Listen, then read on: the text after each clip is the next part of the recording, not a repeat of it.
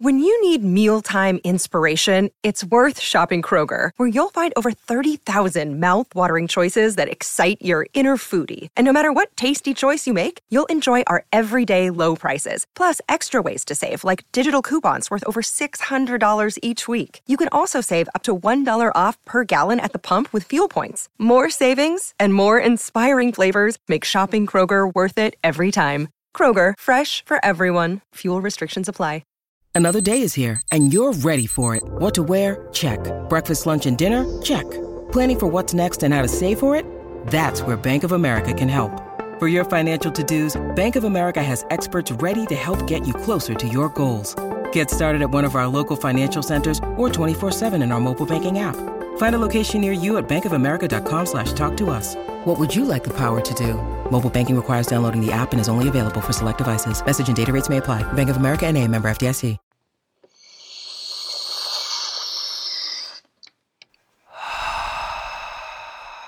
Hi. Theory.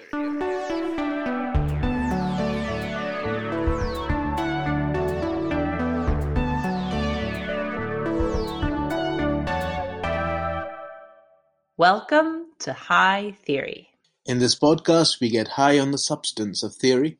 I'm Kim Adams. And I'm Sharonik Bosu. We are two tired academics trying to save critique from itself.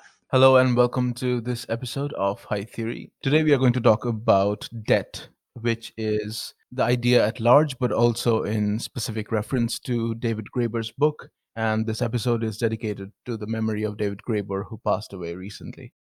Today's episode is really special for me because it's also a reunion.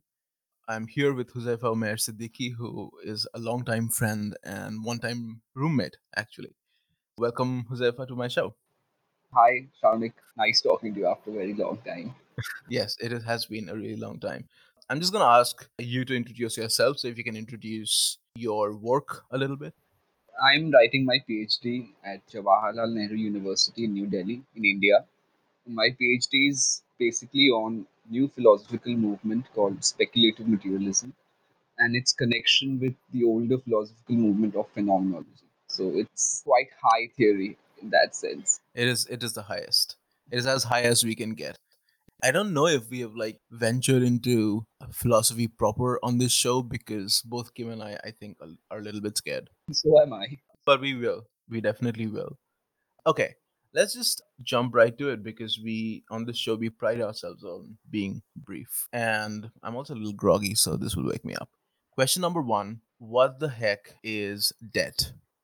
David Graeber's book, it's like a huge book, it's 400 pages. But right at the very end, he has this amazing definition of debt. And he says debt is a perversion of a promise. He says that this promise is perverted by either mathematics or violence. And in that sense, a debt is something that you owe to someone that can be completely quantified. He's describing debt in a more capacious way, outside of the way we conventionally understand debt. And I guess that's one of the reasons for that is financial debt has overwhelmed the conversation about debt, and we have sort of in public conversations forgotten about other kinds of debt. Is that right? The entire book is apparently about the history of 5,000 years of debt. And what's interesting is that David Graeber, of the people who are doing theory, I mean, he passed away recently, but the people who were doing theory of the last 20 years, he's one of the most interesting because he does not take as dog other high theoreticians of the 20th century. And in fact, a lot of the times you might even see that his work is pointedly against people like Deleuze, Foucault, and Derrida, who are the big three. So that makes his work extremely interesting. And also because for him, these people, their horizon is very limited by this kind of exchange paradigm. They're not able Right. to think outside this exchange paradigm in which debt is placed. And therefore, he wants us to be able to think outside the exchange paradigm of something that he calls baseline communism. So, one of the best examples he gives is that if you're sitting at a table and having dinner with someone, and you tell someone to pass the salt, and they pass you the salt, you don't hold it as something that is kind of something that exists in an exchange relation. That you, if someone has passed you the salt, then you have to do something for them at the same time or sometime later. And that is what makes his work very different from other people writing at the same moment.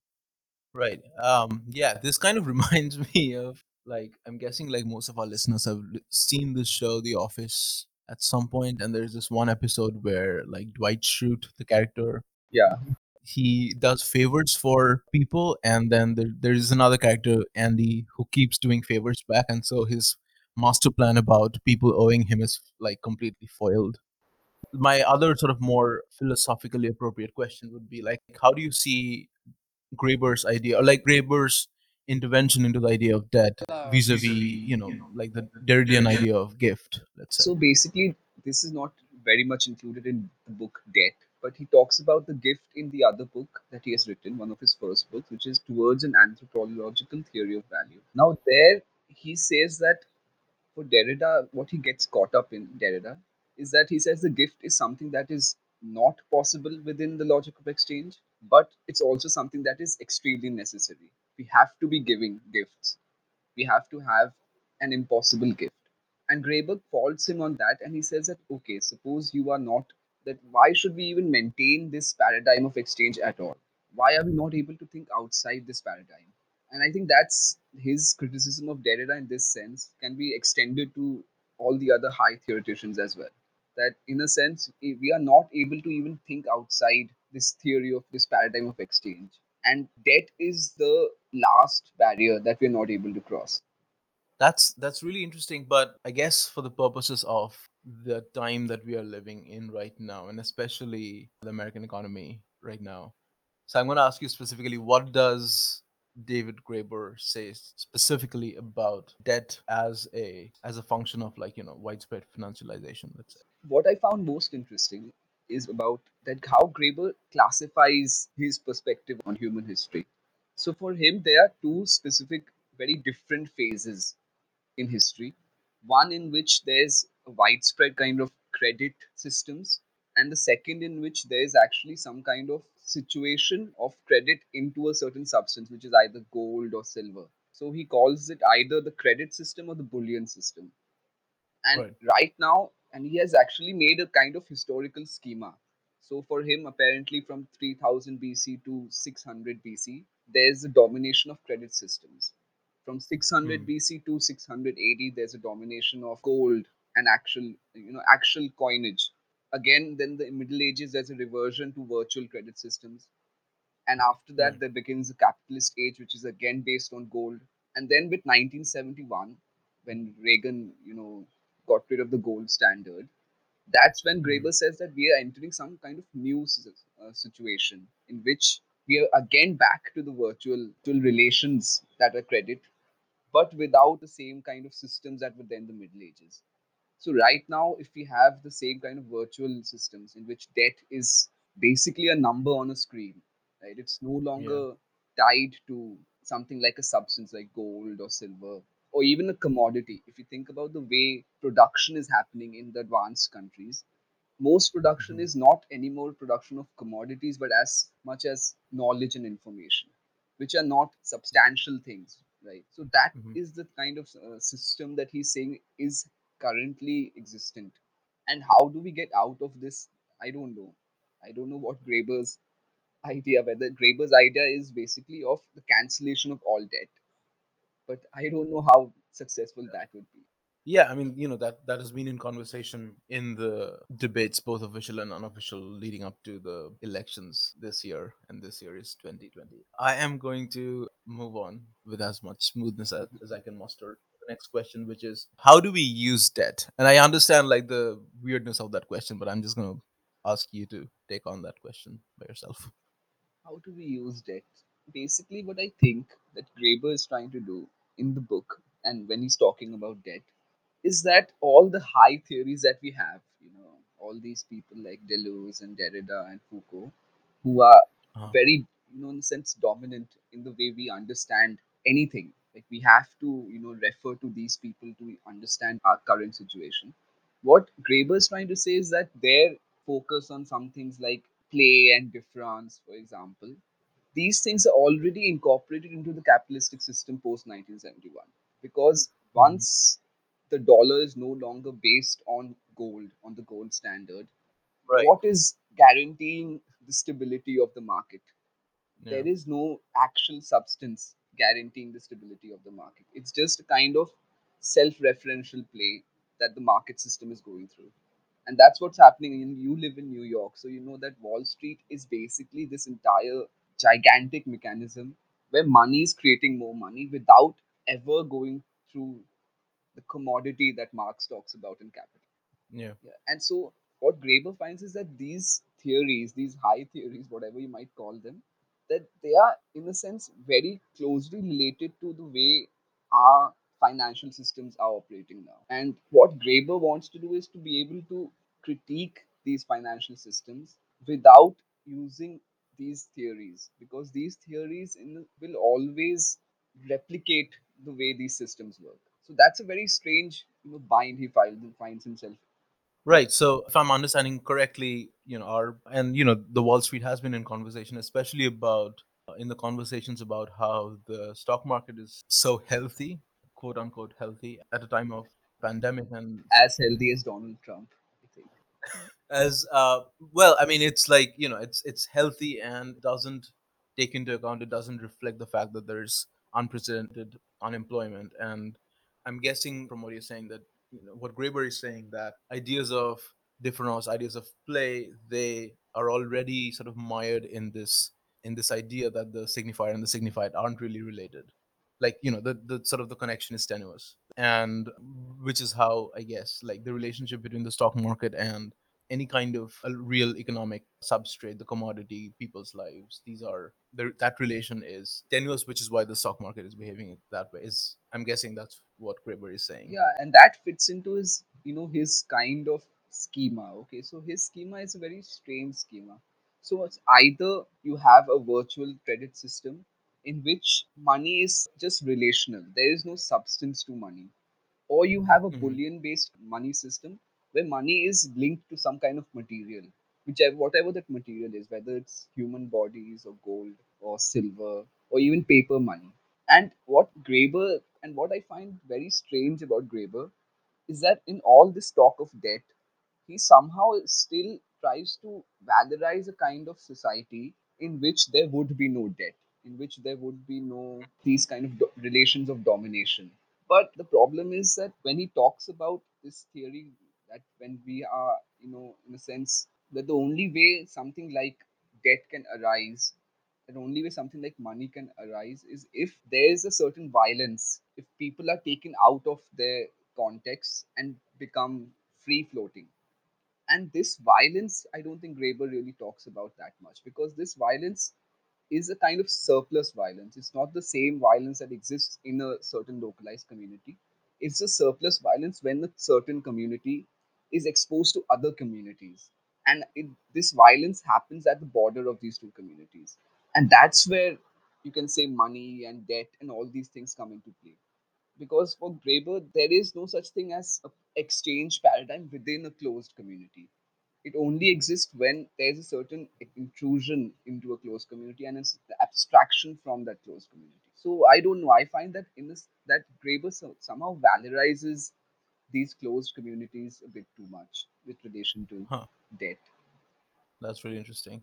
So on that note of partial perplexity, I'm going to move on to the next and last question, which is, I guess this is the weirdest question to ask about debt, which is, how will debt save the world? How will debt save the world?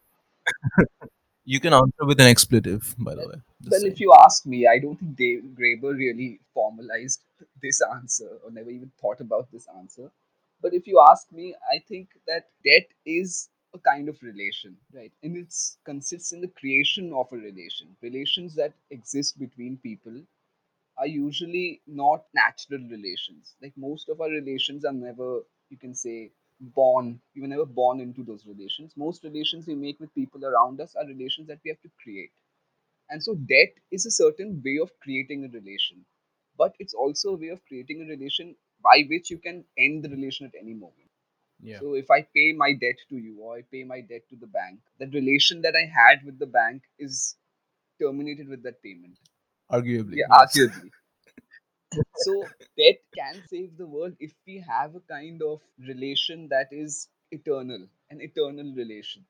But that I don't know Hmm. what kind of relation that would be. Because what Graeber says in one part of the book is that when capitalism takes itself to be eternal, it collapses. Because if capitalism Mm. is eternal, there is no need for me to pay my debt to it right now, to the bank or to the mortgage people.